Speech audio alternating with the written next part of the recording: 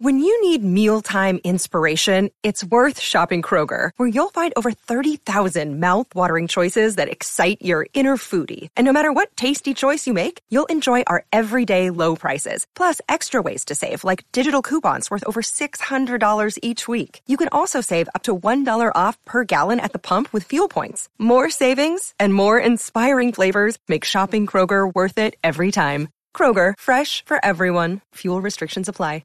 Another day is here, and you're ready for it. What to wear? Check. Breakfast, lunch, and dinner? Check. Planning for what's next and how to save for it? That's where Bank of America can help. For your financial to-dos, Bank of America has experts ready to help get you closer to your goals.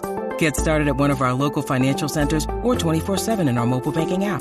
Find a location near you at bankofamerica.com/talktous. What would you like the power to do? Mobile banking requires downloading the app and is only available for select devices. Message and data rates may apply. Bank of America N.A., member FDIC.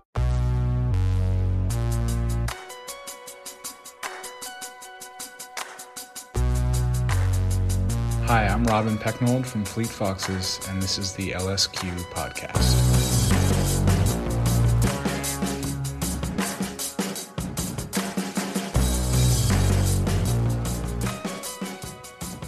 Robin Pecknold, hi. Welcome to the LSQ podcast. It's good to see you. Yeah, great to see you too. Thank you so much for talking to me. I didn't think that I would be able to adjust to doing interviews this way on Zoom. I truly had never interviewed anyone on on Zoom or similar before a few months ago. And initially I was like, I'm not going to do it. I'm just not going to do it. That's not what the show is. I'm going to just wait until it's safe to have people to my apartment again for interviews or to meet up with them. And it's been interesting to kind of explore how an interview works differently in this situation, but also the way it's still the same. And yeah, I'm here in my closet and you're there where you are, and we're still able to do this. So thank you so much for, going through the steps it takes to do things this way nowadays. Yeah, I'm happy to. I mean, I'm sure I've experienced a little bit of this, just feeling like it's great to be able to connect with people, even though it has to be over Zoom, Well, yeah, and then we can be wherever in the world we are and still do these conversations. We don't have to wait to necessarily be in the same city. But, part of the reason I'm saying that is that I know, I've read, your statement about the new album Sure, and I know from other things I've seen articles about it that, the similar thing for you in these past several months was kind of wrapping your head around, do I just put aside the thing I was working on before this, or do I adapt to this situation? So tell me a little bit about that moment in this album when you had to figure out what to do with what you'd made last year. Yeah, for sure. I mean, it took a couple months to make sense of how to finish it.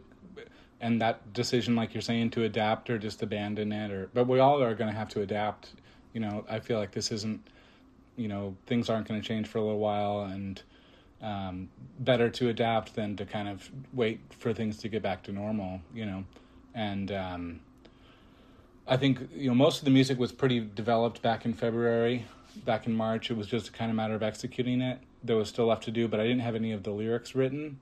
For whatever reason, I had just really not prioritized writing lyrics. I guess I was just so focused on musical elements and musical ideas that I wasn't, really thinking about words. And I wasn't really in that mindset for some reason. I was just kind of working on music, go. And then for me, yeah, this 3-month forced isolation of that early period of quarantine was just kind of became this opportunity to reflect and kind of plan for how the album would get finished, but then kind of actually get some work done on the lyrics for the first time.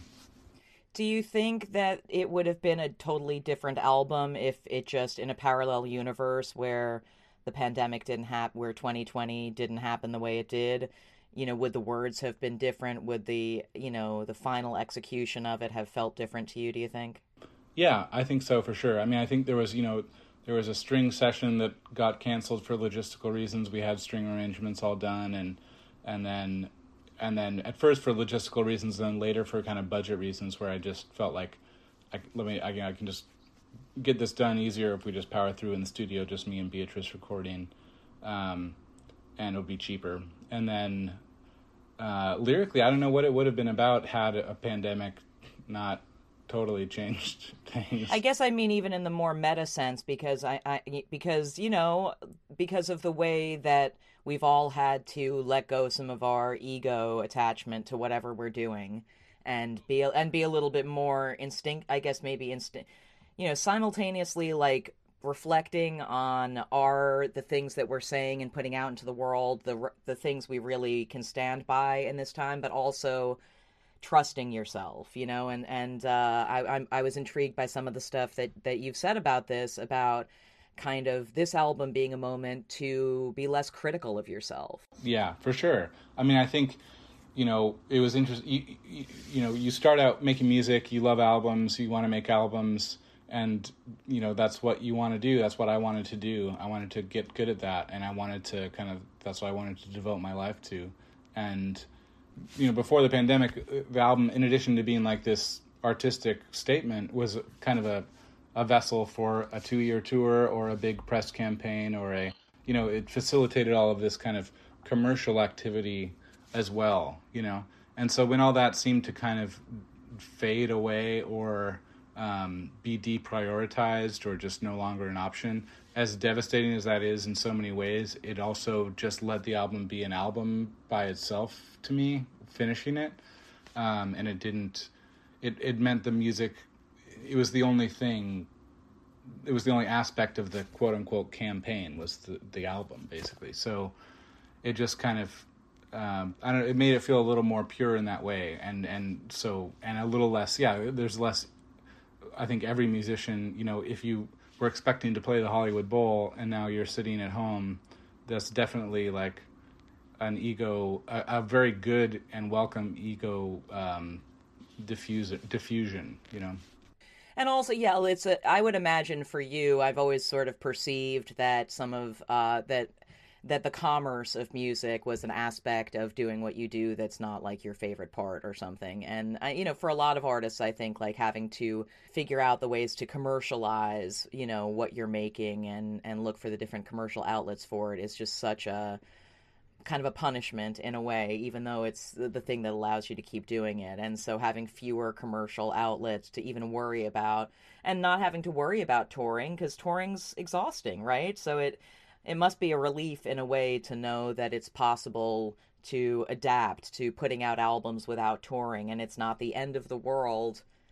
2020 may feel like the end of the world, but in our micro sense, like the things that we do, if we have to adapt, that's not what's going to kill us. I appreciated something you wrote in your statement about music being essential, and how we don't need it to live, but what is, it is still an essential thing. And I wonder when you first in your life had that feeling of connection to music, that it was an essential thing to you. First moment it was essential. I mean, my dad would play, he was a luthier and a bass guitarist, and he played guitar, and, he was playing music all the time when we were growing up. And so I think that definitely imprinted on me subconsciously. And it was, after dinner every night he would sit down and put like a Steely Dan album on, or like a Tower of Power album or something that I thought was corny at the time. And he would play bass along with it, And so it was just a kind of an everyday thing for us. And that, I'm definitely my father's son in that sense, that I kind of, that remains like the thing I feel compelled to do. And the thing that when I get to do it, I feel really like healed and kind of really feel like myself, But who were the first artists where you thought, okay, that dad has dad's music and this is my music? First one was probably Cat Stevens, if I want to say, that when I was like 6. But then it was like Nirvana and Pearl Jam when I was 8. I guess 94, I was 8. And growing up in Seattle and having that stuff be so, just to be from this town that, it wasn't New York, it wasn't LA, but the best, most popular music in the world was coming from Seattle. That also had a huge impact on me. Damn, yeah. Did you know when you first saw Nirvana on MTV or something like that? Did you have an awareness of them as a local band before they were massive?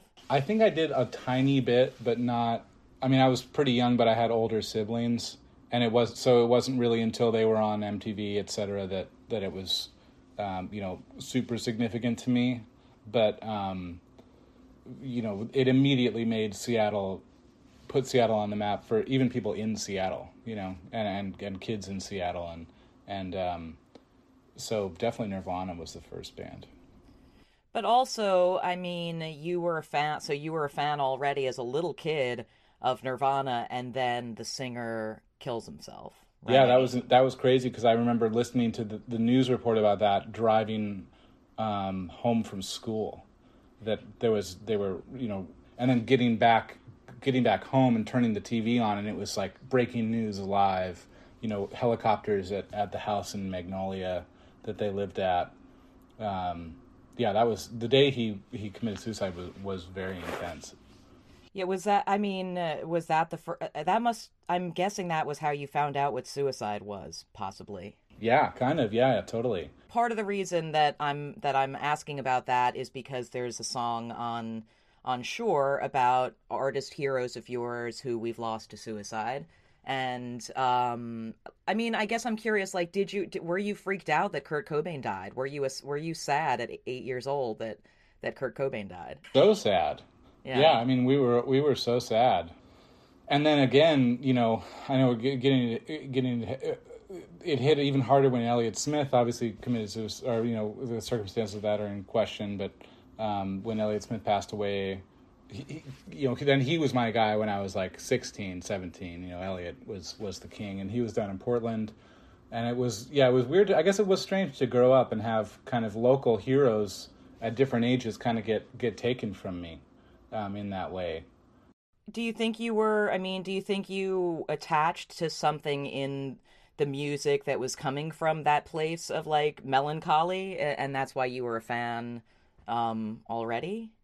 Yeah, I think I've gravitated towards, more melancholy music at certain times. Elliott Smith is a perfect soundtrack to like teenage angst for sure, and I think Nirvana I just liked when I was 8. I just liked because it was like loud and really had amazing melodies. He doesn't get enough credit for the quality of those melodies.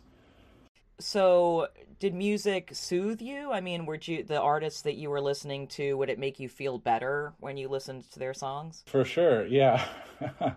Yeah, I mean, it's such a, I still listen to music for that reason, that's like the main, especially now, listening to the radio a lot more than I used to, just letting someone else pick the music for me, in 2020, and then just listening to really soothing, healing music. Like nothing else works like that.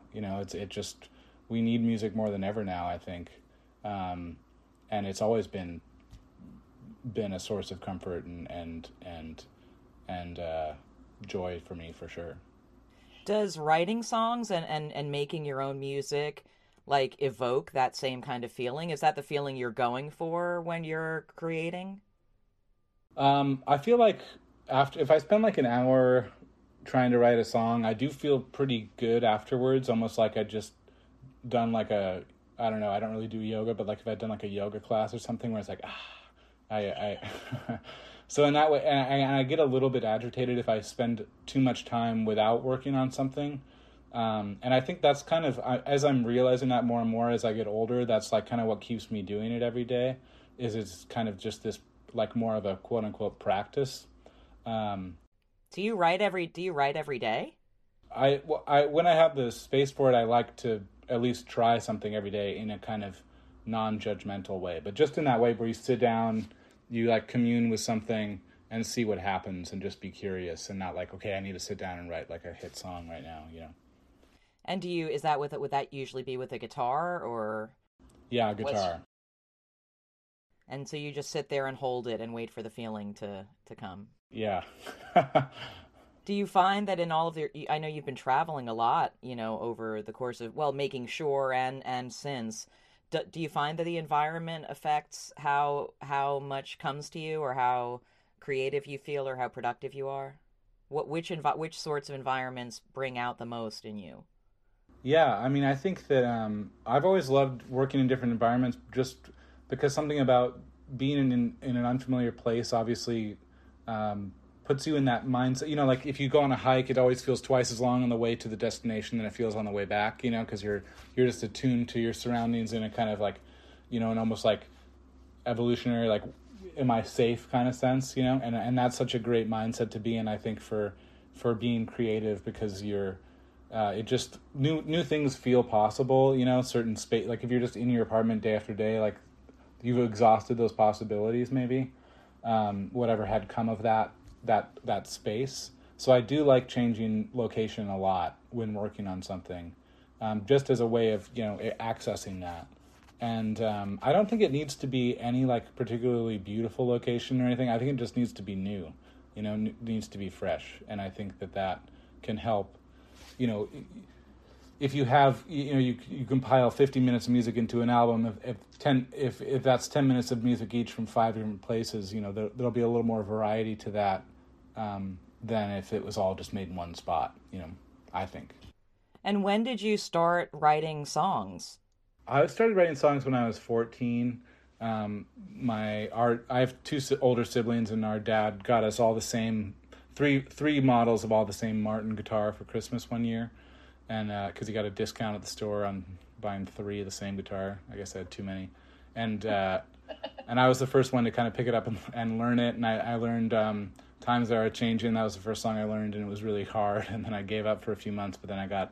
Because it really hurt my hands. So but then I got back into it, and I started writing songs almost immediately, and then got really into Elliott. And you know, there was like a great internet kind of fan community around like Elliott Smith, and in terms of people like starting websites and transcribing his songs, because they're so complicated in certain ways, but so like you know, once you figure it out as a kid learning guitar, it's so satisfying to be, you know, recreating the thing that you love on the album so much, you know, with your own 2 hands. And so I got really into Elliott, and then really into Joni Mitchell websites, because her tunings are crazy too. And then that same kind of like, you know, the ability to make this, you know, recreate this really unique sound. I got super into that as a teenager, and that was what kept me going. And then, you know, I'd be in one tuning of a Joni song or something, and then I'd make up my own chord in that tuning, and then I started writing songs like that. And I was just really, you know, I don't know, I would write songs, terrible songs constantly, and I just totally loved it. I loved it so much. When did it start to feel like something that you might do as like the thing that you do? I felt so passionate about it as a teenager that I think every other possibility started to seem unlikely, or I just felt like that was what I was going to do, and that was what I felt passionate towards. And then I was also kind of absorbing the weird mythologies around, like, the Beatles were 20 years old when they came to America, and you know, Brian Wilson was 22 when he made blah, blah, blah. So if you take that nonsense kind of too seriously, then you're like, okay, I only have a few years to get, you know, to make a masterpiece, or, you know, and that was a much, you know, that just seemed like such a harder thing to do, and such a kind of, I don't know, I got so much energy from wanting to do that, rather than like, okay, I'm going to go to college when I'm 18 and maybe I'll get a degree in something and figure it out. But that seemed less exciting to me at that age than just going fully on music. And I was in the perfect city for it, because, you know, Seattle was still a huge music town. It was very affordable to live there at the time, and it just felt possible. You know, it's the right size city. And so many great clubs and so many great people making music there, that it was just like, this is what I'm going to do. This is, you know, I'm in the right place, and this is in my family's history, and this is what I want. And so what did you do from there? I mean, how quickly did that evolve? Did you have bands before you started Fleet Foxes? I played in one band when I was 19 on a tour called Delore. It was kind of a like Beach Boys influenced pop band. And then I was already kind of doing Fleet Foxes. We were doing, I don't know if we'd done like a full band show yet, but I just did that one tour. But I played a lot of open mics and a lot of solo before that. And I'd been making solo EPs and going to coffee houses and playing playing that way. Yeah, and I mean, how would you say your approach to songwriting has changed most significantly since then? Well, I think back then it was, just trying to zero in on how to I mean, there's just so many facets to it. I feel like I could just answer that question for the next hour. Give it to me. Well, because there's the kind of mechanical process of like sitting down and finding good melodies, and melodies aren't very interesting to talk about because it's just a good one or it's not. I guess you can just you can try and divine why one melody is good and one isn't. And there are certain properties of good melodies that I guess you could analyze, but it's not that interesting to talk about. But then there are all these other elements that are like interesting to talk about, like stylistic choices, genre choices, extra narrative choices about decisions the band made, or where something was recorded, or the when I was first starting out, it was just how do you construct a song and how do you get from point A to point B. Just trying to figure that out was enough. And I wasn't even really thinking about it as a personal thing. It was just like, how do you make a good song? Not even like, how do I express myself? It was more like, I wasn't thinking about expressing myself or like trying to find the thing that felt like the thing only I could do or something like that. It was really just like, what are the mechanics of songwriting and how do I make something compelling? Because the difference between, it's one of those things where the difference between a great song and a bad song can be pretty hard to discern. And the difference between an incredible song and a great song can be even harder. There are these just ineffable things that you can't put your finger on. And so I think the mystery of that was compelling to me. I guess as I've gotten older, I hope that I still have that knowledge about how to construct a song and what a song is. I think at certain times I've thought more about, pushing against that and making longer songs, but that's not like, that's not an innovation of the 21st century. There have been long songs for hundreds of years. It's not like, it's just, exercising a different muscle or trying to find a different way of, making songs long but coherent, And then I think like more and more it's just kind of like wanting to express, I guess, it sounds dumb, but like wanting to express myself or feel like the thing that I'm saying really means something to me, and that it's interacting with the music in a way that makes it worth being in song form, and then still kind of remaining, amazed and intrigued by the ways albums kind of control people's perceptions of time, the ways a song can be incredible but built out of very simple components, the ways songs playing with someone's expectations or subverting them or reinforcing them, how that, playing with the kind of back and forth of that and how someone's experiencing the music. Those things remain really interesting to me, but I guess I think about them more than I would when I was first starting out. Do you think there are rules about those things, though? I don't know. My tendency hearing you say that is like, I can imagine how useful it would be as like in the beginning of your kind of creative journey to be studying like the masters, whoever your masters are, and trying to learn like truly how did they do that? How do they do it? What's their technique? But at a certain point, I would imagine, especially after making as much music as you've made at this point, it's just like anything's a song, isn't it? I mean, do you feel still wedded to that idea when you're looking at some new work of analyzing it according to what you think a song is? Or I agree that anything is a song. I think that it's weird to me that it's interesting to me that song form seemed to congeal into something in terms of intro, verse, chorus, verse, bridge, chorus, or whatever you want to segment it out. It's interesting that seemed to develop, and that the length of it seemed to settle at around 3.5 minutes, and that an album length settled somewhere around 40. And those kinds of things, can you say that those are yeah, I guess I can't. I get stuck on the aspect of it that is like that's like the man. Some of it's just the man. Like, why is an album, or it's just like the universe. Why is an album a certain length? Because you can only fit so many minutes on a vinyl album, when that was the way to make an album. Why are there a certain number of songs on an album? Because of the way publishing works. And then the question of a song, obviously that's different. It's like, how much attention span do we have is more, I guess, the question of like, what is like the perfect song length or something. When did you start to feel like, just, I have my own, like, how early into making music did you start to feel like, I have my own instincts. I don't need to compare myself to the way Dylan or Elliot or whoever else did it. I'm just going to do what I do. I don't know that I was conscious of that until relatively recently.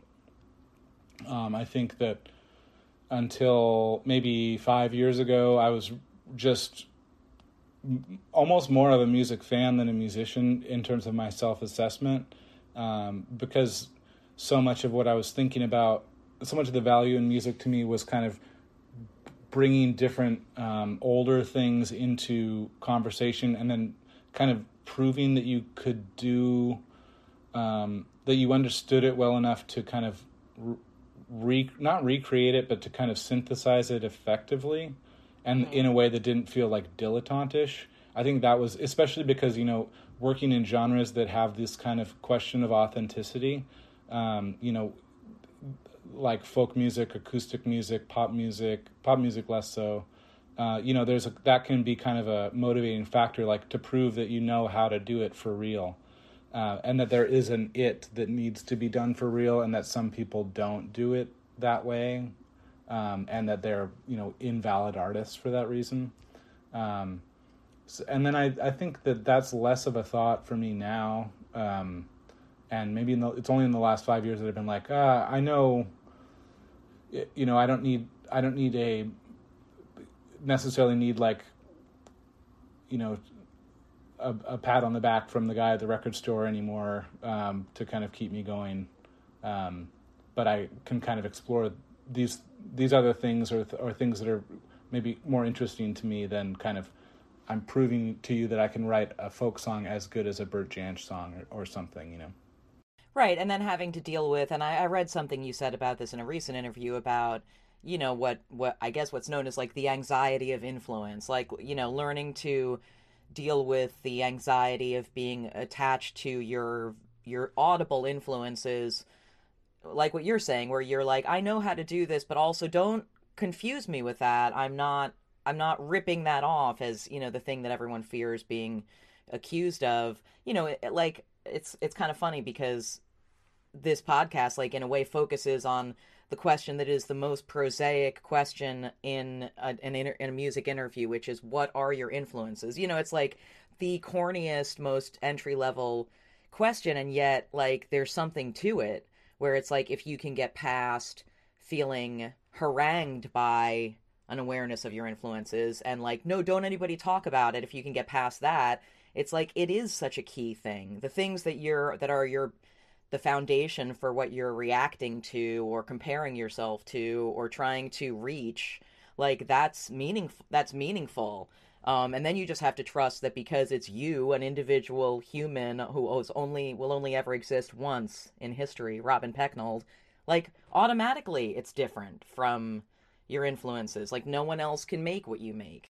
Yeah, I mean, that's what's one weird thing about being like 10-ish years into doing this is, like, at this point, I feel like a fairly different person from the person making the first Fleet Foxes album, but I'm, building a discography. It's almost like Fleet Foxes is an influence on Fleet Foxes, know?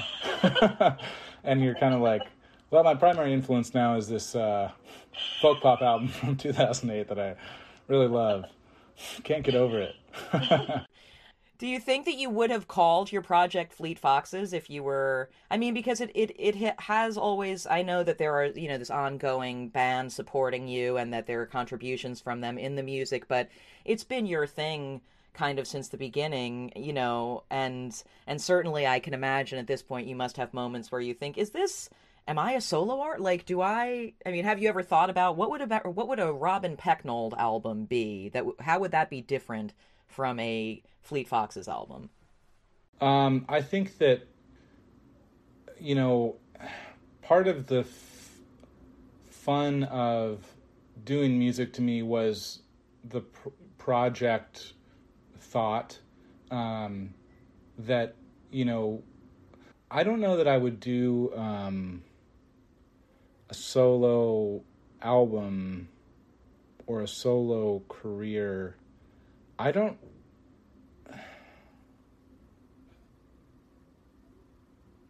Part of it is to kind of like divert attention onto this name of a thing that isn't you, and just be like, I'm making music for this name. And even if you're always written all the songs or recorded most of the stuff, it's still kind of for this other thing. I don't know that, like, I don't know. Sorry, I'm at a loss. Yeah, no, I understand. I think I understand your reaction to the question, but I can't help but wonder, like, then is there other music that occurs to you that is not for Fleet Foxes? Like, is there sort of a bubble of song ideas somewhere that you're like, okay, if I were doing something other than Fleet Foxes, I would make this music? I think that if I think about other projects, I think often during the course of making an album, I'll be like, oh, I want to do just an album that's just all chill, classical guitar and singing really quiet, and that would be cool to have a whole album like that. I'll think, oh, it'd be great to do a whole album with, like, a brass ensemble playing, like, crazy parts through the whole thing, or oh, it'd be cool to do like just a big pop album or whatever. But then what ends up happening is that the best of those impulses kind of just make it onto the album and give the album that variety. So I think whatever other projects would be, it would really just be teasing out elements that are already in the albums already, because there are not that many places that I would want to go musically aside from like composing or doing more instrumental stuff. There aren't that many places I would feel compelled or to go musically that aren't kind of already in this discography. Talk to me about lyric writing and sort of how your approach to that has evolved, from even going back to when you first started writing tunes. How do you do it, and where in the process does that happen? I know for this group of songs, you've said it happened kind of at the end of things, but is that how it usually works? Well, yeah, for me, melody is always the main, the driving factor. I feel like I'll hold on to things that have really certain strong melodies, and those really determine how the lyric can develop most of the time. Even down to the level of like, this high note needs to be this syllable, or otherwise I can't sing it, I kind of know what syllables, when my voice gets into a certain range, I know what syllables those need to be. And so that is, it's kind of like, I feel like for me, lyric writing is hard to talk about because it's a little bit like doing a Rubik's Cube, where you kind of don't know why you're solving it, but you are, by just moving all these different parts around and just coming to this thing, and then you end up finishing the puzzle. It's kind of like, I've never tried writing lyrics first, and I'd be curious to, but I'm sure the lyrics would be very different from what I write as in reaction to melodies, and I'm sure that the music would have to be different, the melodies would have to be a lot different, and that would be a fascinating thing to explore for that reason. But lyric writing, I guess, I wanted to be very clear on this album, and I think the last time around I was a little bit more, I wasn't that comfortable with what I was talking about on the previous album, and so I kind of couched it in some certain allusions and references that kind of kept people at arm's length, because I wasn't really comfortable, because it kind of came out of a dark time, and this one was not really that way. I wanted to be very clear. I want to be like, a lot of proper names right away, just like, these are humans in the world, these are, this is what I want to talk about, and I think, like, being, I'll have ideas for lyrical problems to solve, like how can I be clear in a way that's not, that doesn't feel wrong? How can I stick this landing on this, like, happy musical idea that doesn't feel corny, or, that it's always kind of, what's the problem that needs solving, and how do I get it there in a way that feels comfortable, you know? Lyrics are less of an intuitive thing to me than music, where I do love sitting down and just playing guitar for an hour, singing gibberish, and just opening some door to another world, or, you know, however that ends up feeling. Who are the lyricists that you've sort of studied the most to kind of divine some wisdom from? Oh man, well, I really like John. I got really into John Prine. Just that his humor and his how much personality he has. Joanna Newsom, I think, was like, I mean, her whole musical approach is like absolutely incredible to me. I think it's just something no one else could ever do, and it's very brave and very like wonderful. I'm happy to be alive at the same time as that stuff. That's like, you know, you can't attempt to kind of recreate that. Nobody else can do that. The way she makes her lyrics have so much content, yet remain so melodic and be so perfectly matched to what's happening musically, is the main inspiration. Less so maybe at this point than kind of how perfectly dense and kind of poetic it is, you know. But I don't know. I feel like I have a lot more musical influences than I have lyrical influences, because for the reasons I was saying, of just the lyrics are like this, you know, you're trying to fit as much meaning as you can into this kind of strict crossword puzzle almost, you know. It sounds to me like the analogy I've come up with for your creative process in the course of this conversation is that it's like kind of parkour. It's sort of like, you know, the playground, you know, the monkey bars, the layout of them, you know, and every time you're sort of trying to figure out the parkour to do to get across the playground based on the familiar structures that are there. Yeah, that's a good way of putting it.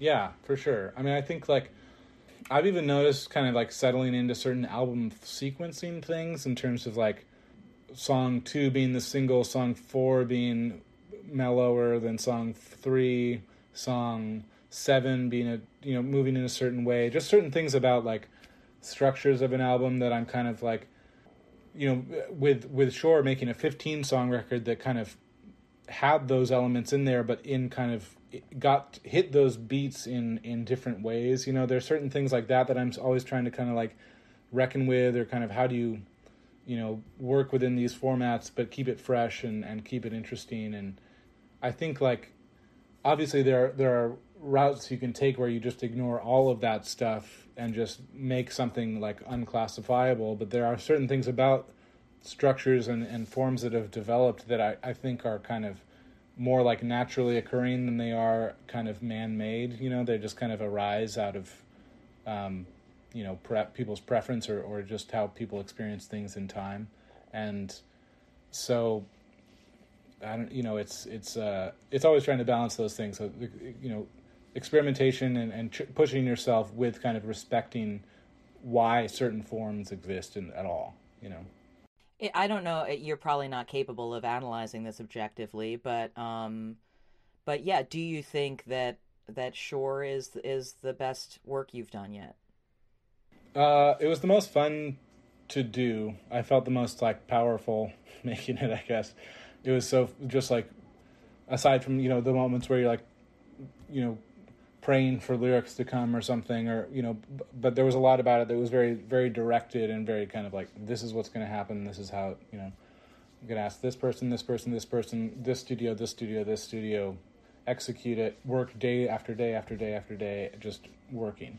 And so that was I feel very happy with the process. And I think like the things on the record that I'm most proud of are the things that felt the most kind of heaven sent or something, like Sunblind or Featherweight, or songs that kind of came out of nowhere and just kind of started writing themselves. And you know, so I think like as far as like getting to the point where I figured out the balance of kind of really concerted daily work while also, you know, knowing and waiting for those kind of charmed moments to arise out of that work, it's definitely my favorite recording experience. I don't know, I was thinking about, like, people will talk to me about, like, the second Fleet Foxes record, Helplessness Blues, about how much that meant to them when they were at a certain age, or, going through similar things is like what that album was expressing.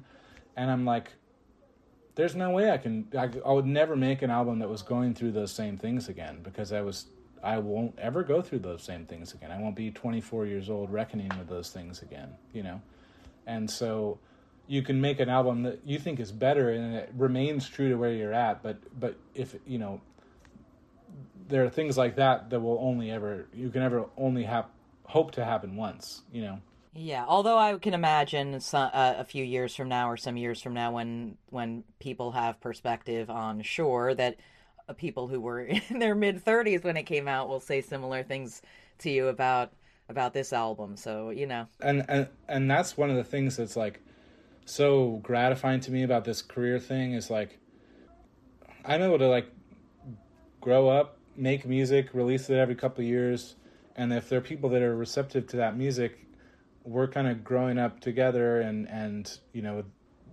you're getting to engage with people over a lifetime, I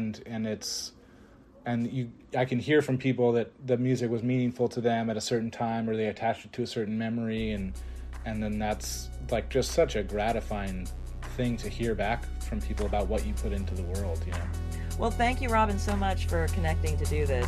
Take care. All right, I'm Jenny Eliscu. That brings us about to the end of episode 56 of LSQ. Thanks again to Robin Pecknold for his time and candor, and thank you, dear listener, for doing just that. Episode 57, out in a few more weeks, features a conversation with one of my favorite people, Vampire Weekend bassist Chris Baio, whose excellent new album on his own as Baio, Dead Hand Control, just came out today. And hit me up at JennyLSQ on Twitter or Instagram if you've got questions or feedback. I'll talk to you next time.